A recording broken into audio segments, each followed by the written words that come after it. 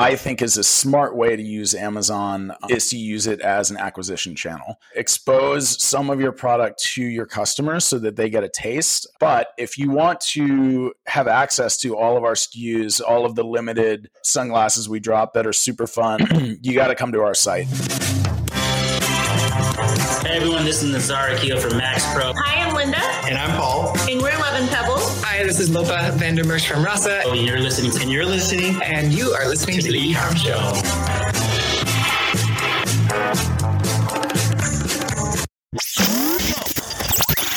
Welcome to the E-Com Show, presented by Blue Tusker, the #1 place to hear the inside scoop from other e-commerce experts, where they share their secrets on how they scaled their business and are now living the dream.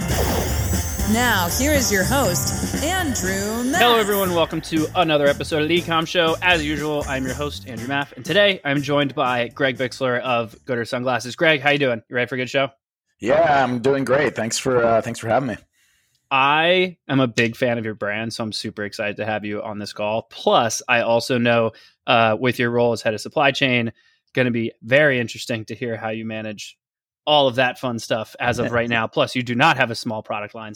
But let's get into it. Let's pretend that no one knows who you are, no one knows who Goodr is, and and why don't you just give us a little bit about your background? We'll go from there. Yeah, for sure. So, a bit about me. I started my career as a management consultant. I bounced around. I was at Booz Allen for a while, and then I worked for A.T. Kearney for a number of years.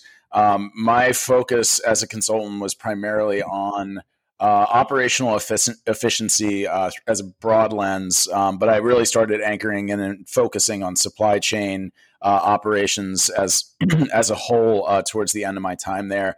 And I realized if I was doing all these cool projects, I didn't have a ton of ownership of what I was working on. So my wife had been in startups for years. So I saw that she was getting all the diversity and fun stuff that I was doing, but she had all the ownership as well. So I actually jumped in. I switched out of consulting, went and started leading a supply chain for a company called Ruggable.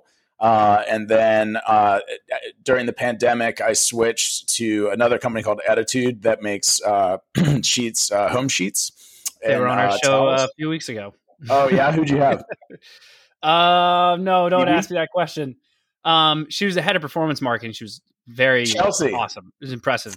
Yeah, Chelsea's incredible. I saw her a few weeks ago. Oh, really? Yeah. Nice. So I was at Attitude for about 2 years, and then about a year ago, I switched to join Goodr. So Goodr is a company that quite simply makes active $25 active sunglasses for everyone. That's kind of the tagline. But when you drill into that, what does that mean? We make a product that is incredible. It has incredible performance, and we anchor it into the design principles of our company, which are the 4 Fs. So it has to be fun, it has to be functional, it has to be affordable, and it has to be fashionable. So if you're looking for a pair of sunglasses like that, that's basically what we do, and we do it really well. Nice.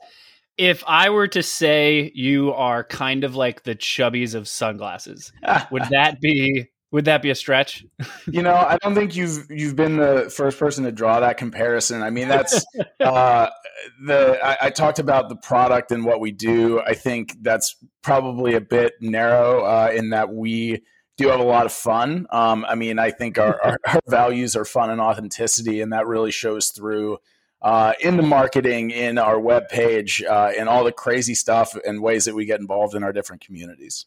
Yeah.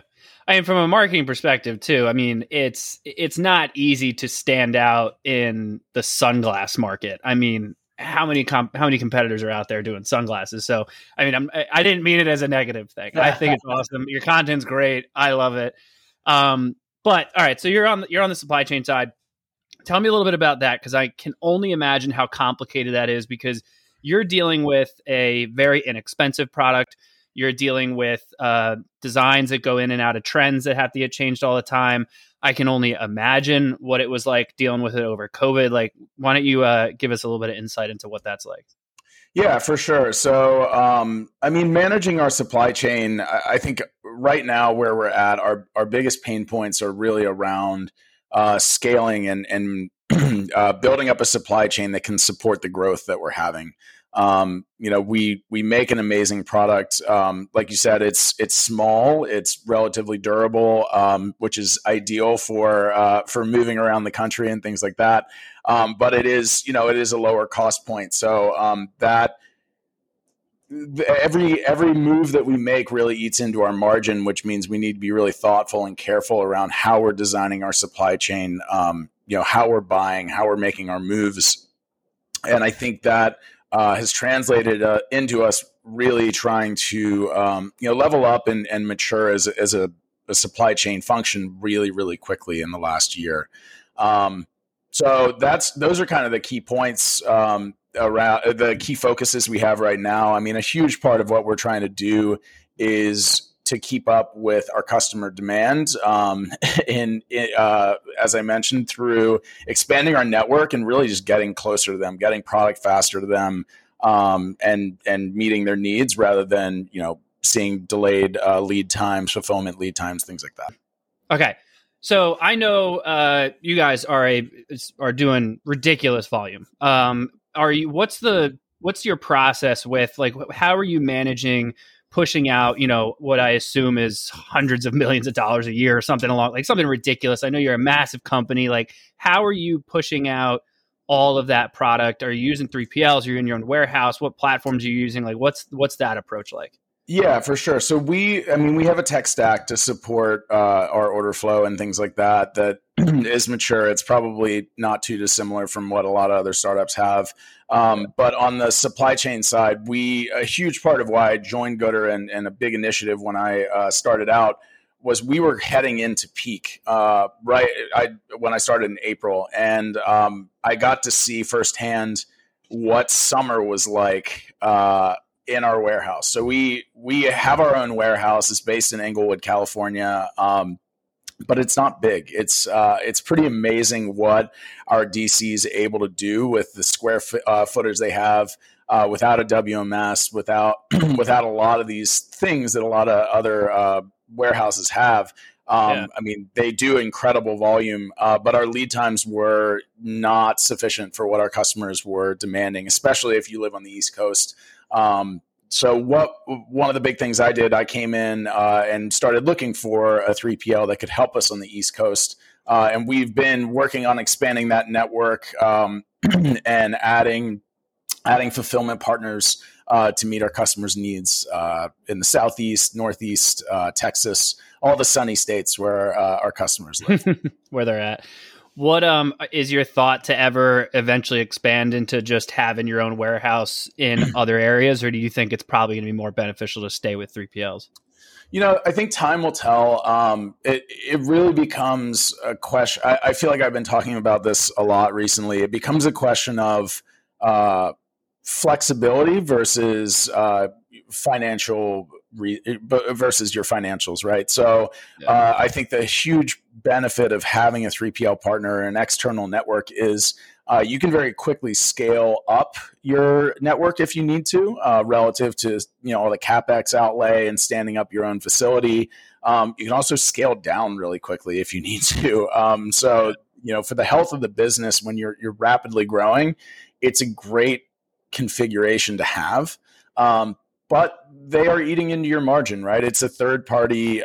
It's a third party business. That typically run really efficiently, and you can get some cost savings out of things like outbound shipping, stuff like that. But at some point, at some scale, it just financially makes sense to do it on your own. So I don't have a crystal ball. I don't know exactly what we'll end up doing, but I think it's part of the beauty of working at a company that is constantly rethinking things and constantly questioning how things operate and what we should be doing, is that gives us the agility to constantly be making that consideration and plotting our future based on what makes the most sense for us.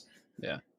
Well, with that, actually, so with your company, what it's like to actually, work with, everyone you've been working with at this company, what is your culture like? Like, how are you maintaining that culture? Obviously from a marketing perspective, it looks like you guys are having a blast at all times.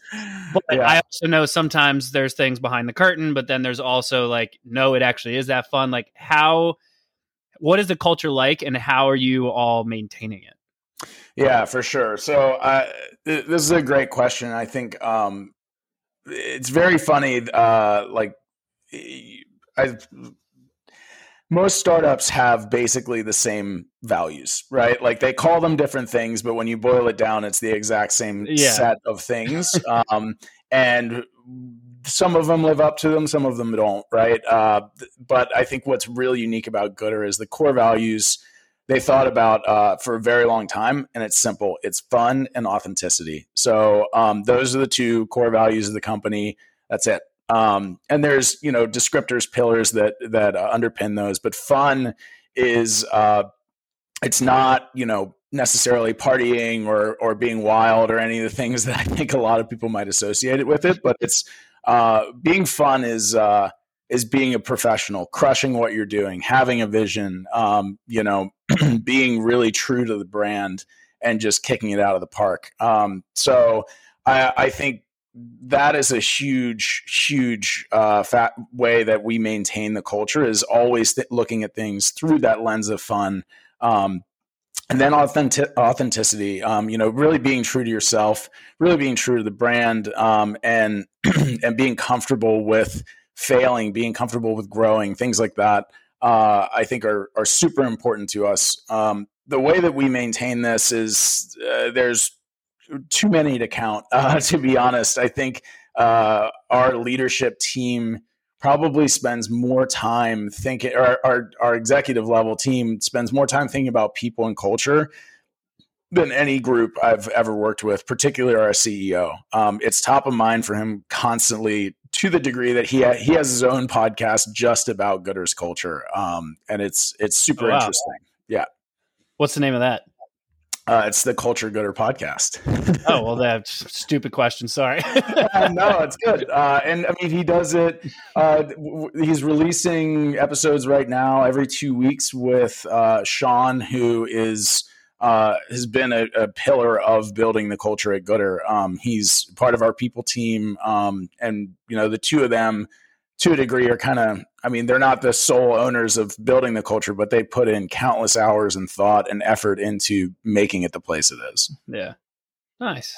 Beautiful. So with that culture, obviously, sometimes the thing I find is it's difficult to, let's say, extend that culture into relationships that are sometimes outside of the business. So obviously with head of supply chain, I would imagine you're working with a lot of partners, a lot of vendors, all these different things you've got to work with. Like, do you find ways to kind of make that culture still part of what it's like to work with you? Or is that where you guys draw the line and you're like, no, we have fun.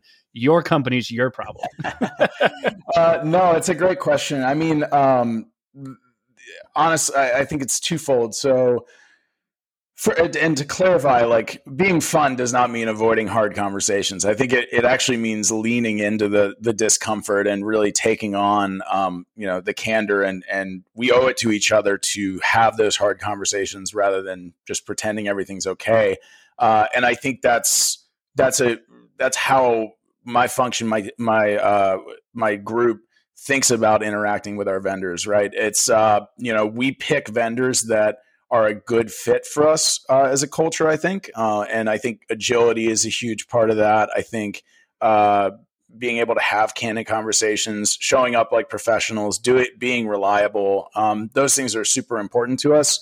So picking people that meet those criteria up front makes it a lot easier to align on those cultural elements. But then holding each other accountable for what you said you were going to do. And that means sometimes having hard conversations, yelling at one another.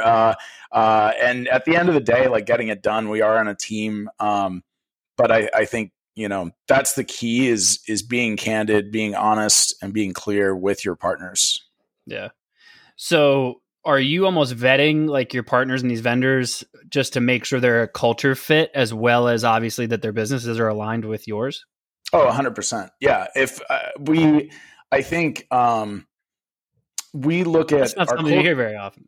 Yeah.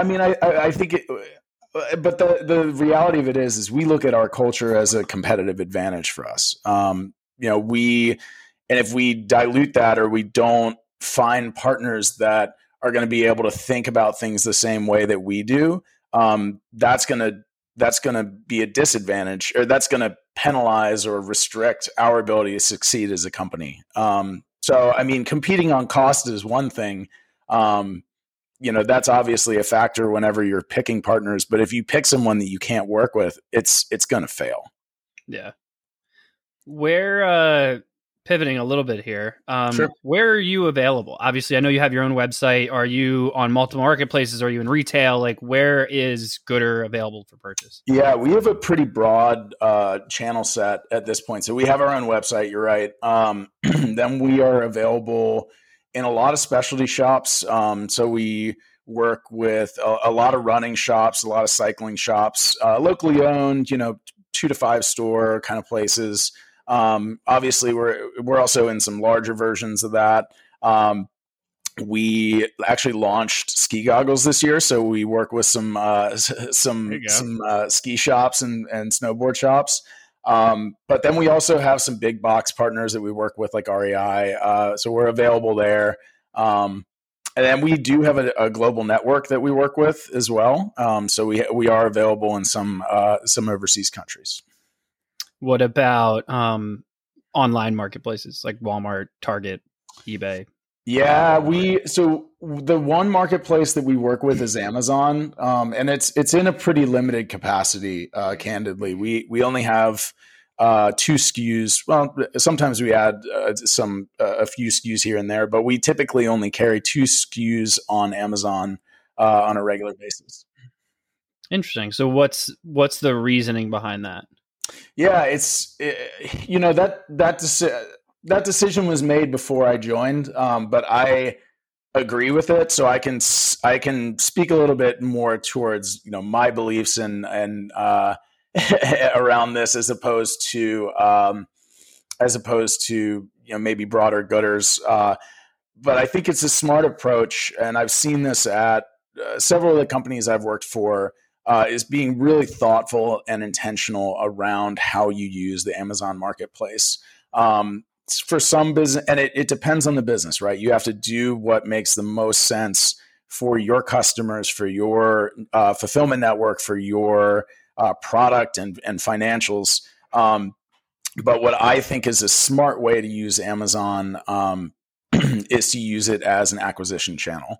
So expose some of your product to your customers so that they get a taste of what is available. It's a great marketing platform. People are looking for sunglasses online. We'll be there. But if you want to have access to all of our SKUs, all of the limited sunglasses we drop that are super fun, like our St. Patrick's Day ones that are out, you got to come to our site. And there's a number of reasons for that.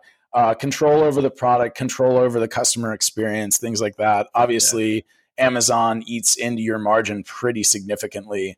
And if you lean into it too much, you also open yourself up to competing with their set of products on their marketplace as well. So I think, my preferred approach is to either keep them at a distance, use it as an acquisition channel, or not do it at all. But that's my personal preference. But I think that approach I've seen that be very effective for a number of companies. Makes sense. I would agree with you. Especially, I think for a brand like yours, having it as an acquisition aspect, but still like you said, giving them a taste is probably the best way, especially for someone when you're doing limited drops. Plus, the manpower to just launch limited drops on Amazon would be a pain. For sure. But so from a marketing perspective, it's very simple to showcase. Well, I'd say it's simple, but it's simple to showcase how what your differentiator is from your competition. You also mentioned that you see your company culture as a differentiator, which is also very interesting. From an operational side, it's always like the guys behind the scenes, right? So like the supply chain guy never gets enough credit. How do you think that the operational side, supply chain, inventory, all that fun stuff, like what's the differentiator there from that kind of perspective as opposed to what you obviously believe your competition's doing? So to clarify, you're saying, how do I see supply chain as a differentiator for Goodr? Yeah. Okay, cool. Yeah. So, I mean, for us, I think it's funny you mentioned like supply chain as kind of the supporting character. And I feel like, I think it was on your podcast. Someone was talking about being an offensive lineman. If it wasn't you, it was another podcast, but someone brought up this idea of like the supply chain team is like the offensive lineman on the football field. And I used to play offensive line, and I actually think that makes a lot of sense. It used to be, right? Like that was, I think, the old school mentality of, no one hears your name until you mess up and you make a mistake. I think that has changed in the last few years with everything that's gone on and the disruption of global supply chains. There's been a lot of talk about, is just-in-time dead? Is the whole mentality around inventory management shifting? And I think it is, partially because I think supply chain is starting to be seen as a strategic advantage. It's something you can compete on. Like I said, we're competing on our culture. We want to compete on our operations and our supply chain. I don't think we're quite there yet. We have a lot of work to do around that. But if you can deliver an incredible customer experience, it might cost you a little bit more, but if you're winning customers over on being able to get them sunglasses, in a couple days, like an Amazon network without using Amazon, that's a competitive advantage, and that will draw people in. And I think more importantly, that'll bring them back. That may not get your first buy, but it will get your second, your third buy, with those customers if they know, like, hey, this company has their I was going to say somebody has their shit together and can get me these, this pair of sunglasses I need for my 5K on Saturday. If you have that reliability built in, then that is a strategic advantage. That is something that customers are looking for. And it gets you out of the supporting role, gets you out of the shadows, and you're really starting to help drive revenue as well, as opposed to just cutting costs. It's a very good point. Greg, thank you so much for being on the show. I really appreciate it. I don't want to take up too much of your time. I know you're super busy. I would love to give you the opportunity here to let everyone know where they can find out a little bit more about yourself, and then obviously Goodr as well. Yeah, for sure. I mean, for me, I'm pretty simple. I'm not a big social media person, but I am on LinkedIn. You're welcome to hit me up if you'd like. Goodr, check out our website. It's goodr.com. You can find us in the retail network I mentioned, but if you want the freshest availability and and to make use of our awesome supply chain, come check out our website and buy a new pair. Beautiful. Greg, thank you so much for joining us. Obviously, everyone else, thank you for tuning in. Make sure you do all the usual rate, review, subscribe, blah, blah, all that same stuff. Or head over to YouTube or Ecom Show or wherever else you decide to listen to this. And as usual, thank you all for joining us, and we will see you all next time. Have a good one. Thank you for tuning in to the Ecom Show. Head over to ecomshow.com to subscribe on your favorite podcast platform or on the Blue Tusker YouTube channel. The Ecom Show is brought to you by Blue Tusker, a full-service digital marketing company specifically for e-commerce sellers looking to accelerate their growth. Go to bluetusker.com now for more information. Make sure to tune in next week for another amazing episode of The Ecom Show.